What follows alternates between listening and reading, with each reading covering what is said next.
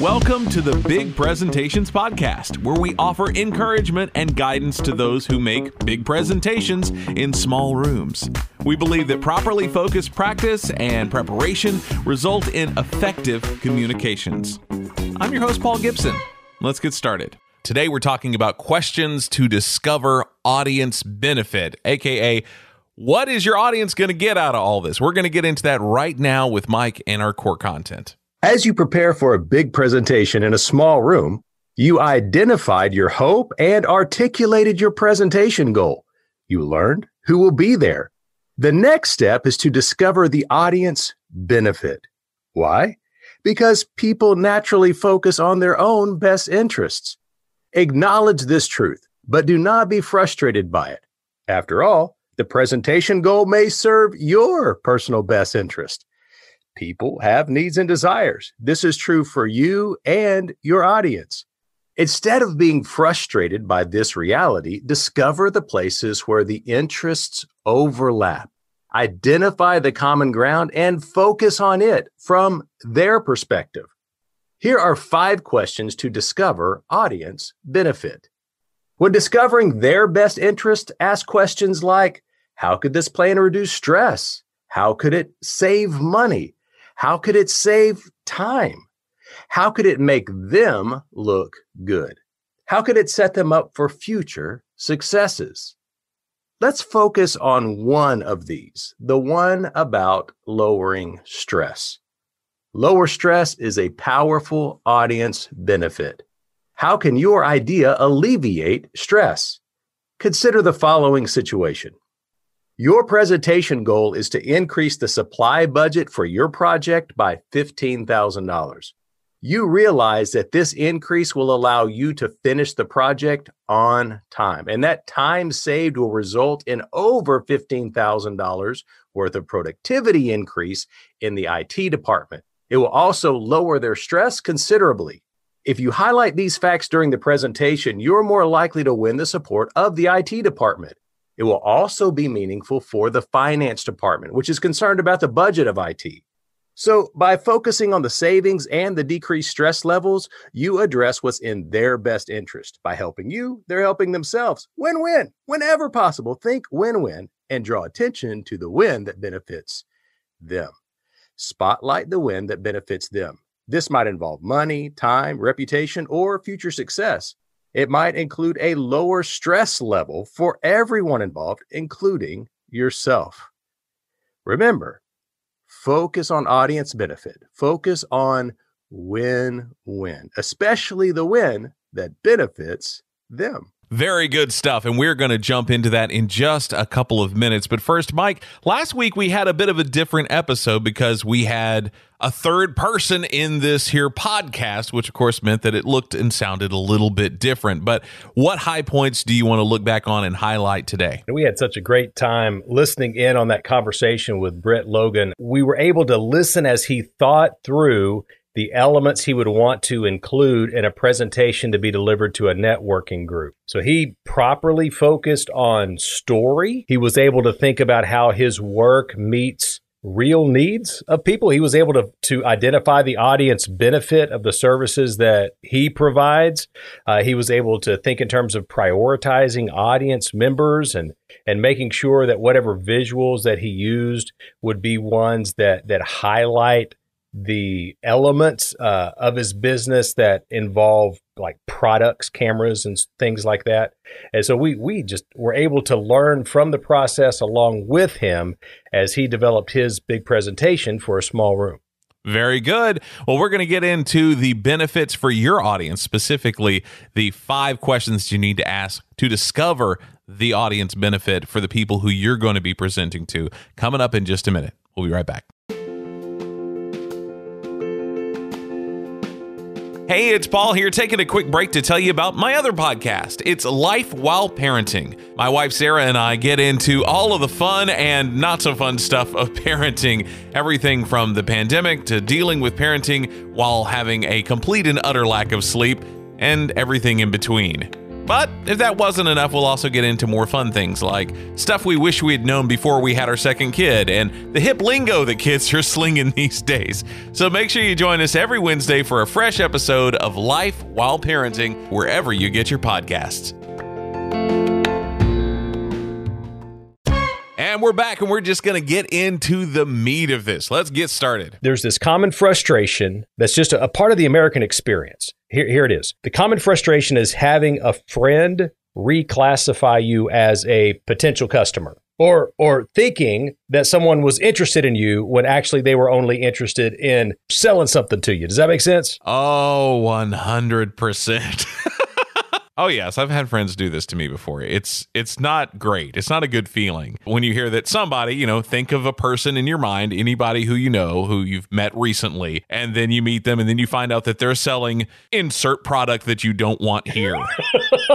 What do most people think when this happened? They don't go, oh, great, I've been wanting to buy that thing, which is great because most of the time this is something that you can probably buy a different version of anywhere. But, oh, great, they're selling that thing, which is usually more expensive.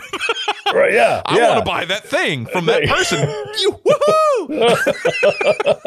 This never happens. And that does happen sometimes. People are excited that a friend is selling something because they're really into that specific product. I've seen that happen. I haven't. But more often, people think, oh, great, now I think I just want to avoid them. Mm-hmm. Why? Why is that? Well, the answer lies in today's topic. Today we're talking about audience benefit. And in that core content, we were encouraged to recognize that everyone in a presentation, including the presenter, has needs and desires. That's a given. This isn't something to complain about. It's simply something to be understood and taken into account as you create and deliver your presentation.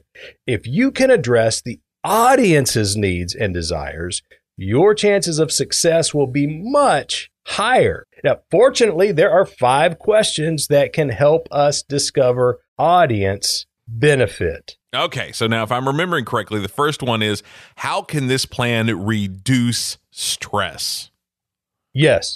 So stress is an ongoing problem for many people, both at work and at home. So if your proposal can lower stress in either place, it will be appreciated. Now, stress is an umbrella concept. It covers, really, it touches on all the other questions. So we'll address all the other questions and then come back to this one. Okay, so we're going to skip ahead to number 2, as it were, right, and talk about how could it save money. And just speaking for myself, I feel like everybody wants to do that. That's true. Yeah. And it's the same thing with organizations. They have limited resources, so they're looking for ways to leverage those resources in ways that are going to increase their profitability or their effectiveness. So when your ideas support either or both of those objectives, increasing profitability or effectiveness, there will likely be people in the audience who appreciate it. Okay, so imagine the appreciation for a person who proposed the idea of changing the way shopping bags are purchased. Now, this is what one would think would be a small change, but it's going to save Walmart, say, $60 million every year. And we have a link to the story about this. So if you want to know more about how just a shopping bag decision could save $60 million a year, then check out the show notes because we're going to put the link to that story in there if you want to learn more about that. Little changes, but man, in that company headquarters, someone was getting a pat on the back because they'd saved that much money by just thinking about different ways to do things. All right, so in a small way, I was able to experience this. I was working on some product development for a company, and we would develop an entire product set. But really, most of the time, only 3/4 of that product set was ever purchased by customers. But we would develop the whole thing. And so I suggested, why don't we just not develop this one piece of it unless it is specifically requested by the customer? Because we can get by without it, and it saves a big chunk because it was the most time-consuming element of the whole product package. So we saved all of that development cost simply by putting on hold until it was requested, and they were appreciative because it saved that money. Fantastic. I like that. And that reminds me of something just in this moment that is kind of similar in that idea that I feel like revolutionized a completely different industry, and that is the idea of T-shirts. Because I have sold T-shirts that I've designed before that were print on demand. There are several companies online that will do this, and they don't make it until somebody orders it. So you're not having to hold inventory. You're not having to shell out money out of a pocket ahead of time for something that you don't know whether or not it will sell. But they handle everything, and all you do is upload the design, and then they take the amount of money that they want to get off of each shirt, which is predetermined, and then you say how much you want to get above that. And then they just print it when it's made. And it completely changed the idea of who could have merchandise in the form of a T-shirt, which I think is really cool. That's perfect. And that's the way it is with my book in print. I mean, there was a time where if you were going to sell books in print, you had to buy boxes of them and then hope that you would sell them so your garage wouldn't be full of these boxes of books. Well, now it's print on demand. I don't have to keep anything in my garage. It's just when they order it, it's printed. And that saves me a lot of money and, cuts down on my risk as well. That's great. And that's so true. And it's amazing, those little differences. And speaking of little differences, when we first started discussing this discussion, I was remembering a story I had heard and I had to look it up, but then I found it. American Airlines 30 years ago made a really crazy discovery. They figured out that taking one olive from each passenger salad, that means one olive less per salad plate, was going to save them $40,000 annually. Whoa. One olive. Yeah, one olive. Man. That's a lot of airline tickets sold. Am I right? Yeah. I mean, think of how much more business they would have had to have done to make up for just not giving somebody an olive. Yeah. So what if you, listener, if you're the one who brings an idea that created savings both for now and the future? What if your idea helped extend the life of the equipment of your organization?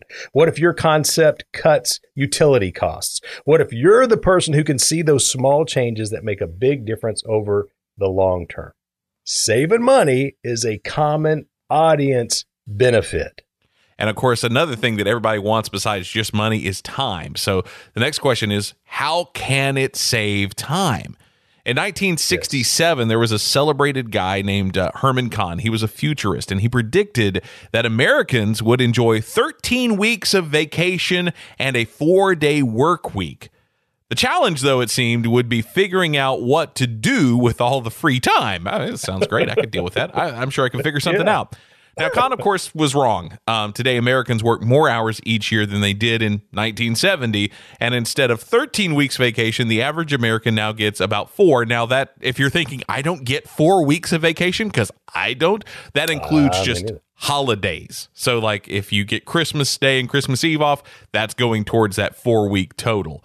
So, aside from that, yeah, I mean, he obviously didn't get it right, but the idea of being able to get the same amount of work done in that amount of time sounds pretty stinking glorious. Yeah. Yes. And if you want to learn more about that, we'll drop that link as well in our show notes.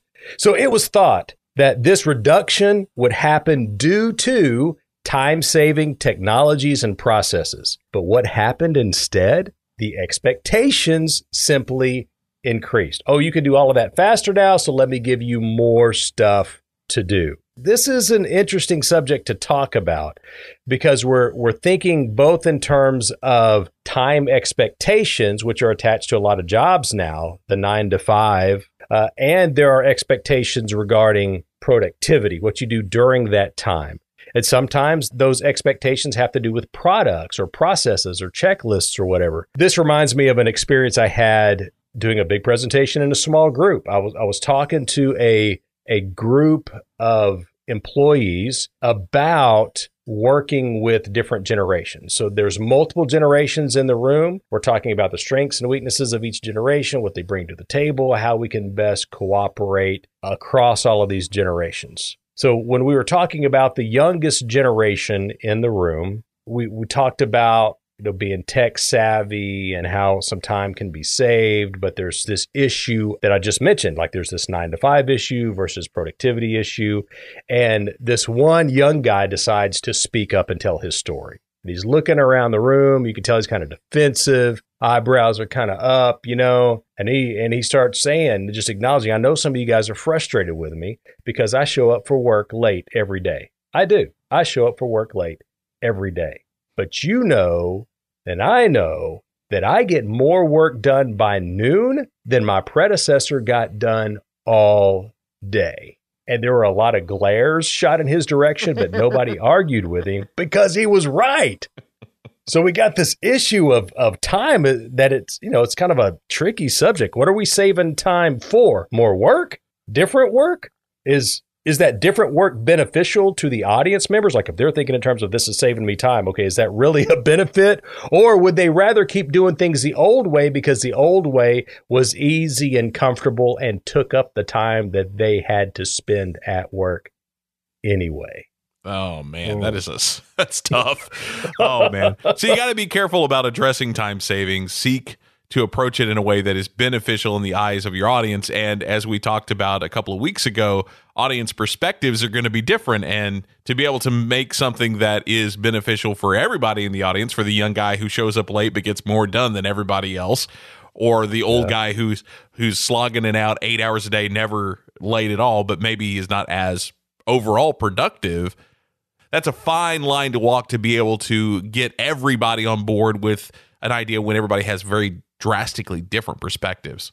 Yeah, you're right. Because, as you were saying, someone may listen to the idea and think, oh, good, this saves me time because there's so much more I want to get done. While someone else is saying, man, if you save me this time, they're going to make me do something else I don't want to do. Now, it's not your job to fix that problem, but it is wise if you can recognize that problem may be influencing their buy-in to your idea. Very true. Because it does kind of seem like with that situation, if you didn't realize that, all of a sudden you've made the best presentation ever. You've told them how this is going to save them 4 hours a day. And the people who have been there for a long time look at you and go, yeah, not interested. You're like, what? How could you not be interested? Like, didn't you hear me? You're leaving 4 hours early. Oh, wait, maybe not. Right. Oh, man. Well, we're going to get into more of this. We've made it through the 3 first questions. We've done reduce stress, save money, save time, and we're going to get into the next 2 in just a minute. Hang with us. We'll be right back. Now, whether you are a small business owner or you work as a part of a large corporation or you're involved in some type of municipal work or nonprofit work, there is a resource that can be helpful for you. Big Presentations in Small Rooms, the book. You can get it in ebook format. You can get it in print, or you can get the audio version. Man, I would suggest that you pick it up and learn from the years of experience and the good research that's out there regarding giving big presentations in small rooms. And one more thing, when you get that book and are able to be helped by it, be sure to leave a review for it. That allows other people to see the quality of the product. So once again, get Big Presentations in Small Rooms from Amazon today. And we're back. We are about to get back into the topic of discovering audience benefit, specifically 5 questions that help you do that. We've already been over reducing stress. That's the first question that you need to help them answer. Save money. How is it going to save them money? And lastly, how is it going to save them time? So now we're going to move on to number 4. How can it make them look good? Because one thing has not changed over the decades. We're all a little bit vain. We want to look good, and the people in your audience want to look good too. Yeah, I mean, maybe some exceptions. I'm just kidding. No, everybody wants to look good. That's just the way it works. Now, it's not a bad thing, especially when it's well-deserved. Now, if your ideas increase the work quality of those in your audience, well, then you're helping them to achieve impressive things that will help them appreciate you, which is great. Now, just as an example, there is a player who is really popular when I was in high school, who I think anybody in the NBA would have killed to have this one guy on their team. And it wasn't Michael Jordan, although he played at the same time as Michael Jordan. This guy's name is John Stockton. Now, John Stockton didn't get the same kind of recognition that Jordan did, but John Stockton was a key player to any team he was on because he had 15,806 career assists. Now, if you're not a basketball person, what that means is he passed the ball in a way that went to the guy who then made the basket immediately after getting the ball. That means he didn't get the glory of sinking the shot. He saw the guy who was going to make the shot and got the ball to them so they could get the job done. That isn't the sexy job on the team, but that is getting the job done. And that led to so many wins for the teams that he was on because he was willing to say, I could probably make this, but I'm going to get it to that guy over there because I know he can get it. Yes, people loved having him on their team because he made them look good. That's right. So when you're presenting to an audience that includes people who are above you in the organizational structure, be humble about the ideas you bring to the table and be realistic about the idea of credit. This is a tough thing to wrap our brains around. But one of the best ways to move an idea forward is to achieve buy-in from the audience. When your idea becomes their idea, they're more likely to pursue it. And, of course, they're also more likely to take credit for it. Now, that first thing feels good, but the second thing can be frustrating. It feels good to see progress made. It's frustrating to see other people taking credit for it. Now, I can speak to that tension from my own experience. There have been times when I pushed for an idea to become a reality, and it took 3 to 5 years for those ideas to be accepted and implemented. And when it finally happened, it was because the decision makers owned it and naturally took credit for it. Now, perhaps this experience sounds familiar to you listening right now. And if it does, number one, I'm sorry. But that's the way it goes. At least sometimes. Not all the time, but sometimes that's the way it goes down. Now, we can complain about the credit, or we can rejoice in knowing that progress has been made and is moving forward. And even if somebody else is getting the glory for it, you know deep down it was your idea. That feels pretty good. I'm not going to lie. Sometimes you just want to sit back and go, that's right. Bask in it because that was my idea. And if you're the only person who knows it, that's enough. That's enough, because especially if it's an idea that is checking some of those other boxes that affect you, maybe it is saving you time and you stress and you money.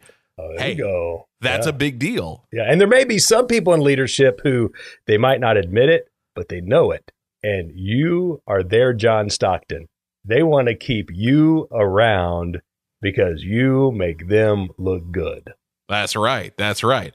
Okay, so let's move on to number 5. How could it set them up for future successes? How is this going to help them down the road? Yeah. So this question is especially important when your proposal requires short-term sacrifice. Now, in the core content, there was an example of a funding request. That was a short-term sacrifice. And if that short-term sacrifice pays off in the future, well, then it's worth considering. That's why the presenter should clarify, make sure the audience knows how an investment will pay off. How can your idea create a better future for the audience? Don't assume that they're going to connect the dots. They might, and it's good if they do. But if they do not, you must ensure that that connection is made. Yeah, for sure. I have been in situations where someone connected the dots for me, and ultimately I was grateful for it. Now, I didn't fully understand in the moment how the idea would help me down the road until someone made it really clear to me. And this one is kind of an odd example maybe for some people, and maybe even for most of you. I don't know. But this was the most recent thing that came to mind when talking about this. Just recently, my wife and I started teaching a class on how to use this specific program to record and edit audio. Exactly like I do for this podcast, which is a lot of fun. And towards that end, we were brushing up on some of our skills, and I watched a video of this guy who that's all he does is he does these tutorial videos on this specific program. And there were several key functions that had been introduced a few years ago to this program that I didn't know existed. And they were huge time savers for me. And over the course of editing this podcast and the other podcasts that I edit as well, it has saved me oodles of time, which is great going forward because it is just a constant renewing benefit. Because every time I use it, I'm like, yep, that saved me like 15 minutes. Ooh, and I grin a little bit. So how would you have felt if a person maybe 5 years ago, 10 years ago would have brought this information to you? Oh, well, look, knowing what I know now, there would be hugs involved. Right, yeah. Yeah. Now this concept has happened repeatedly in financial matters, where a friend might say to you, if you approach it this way, then here's what could happen. Oh, here's a good example. When we moved to Fort Worth and we bought a house, we had a 30-year mortgage. Now, later, within a year and a half, interest rates went down enough that refinancing to a 15-year mortgage would not have significantly increased our monthly payments. So when a friend told me about this and about the savings of having to pay 15 years versus 30 years, I was so thankful. It was a massive future benefit. I was so grateful that they shared that information with me. I bet so.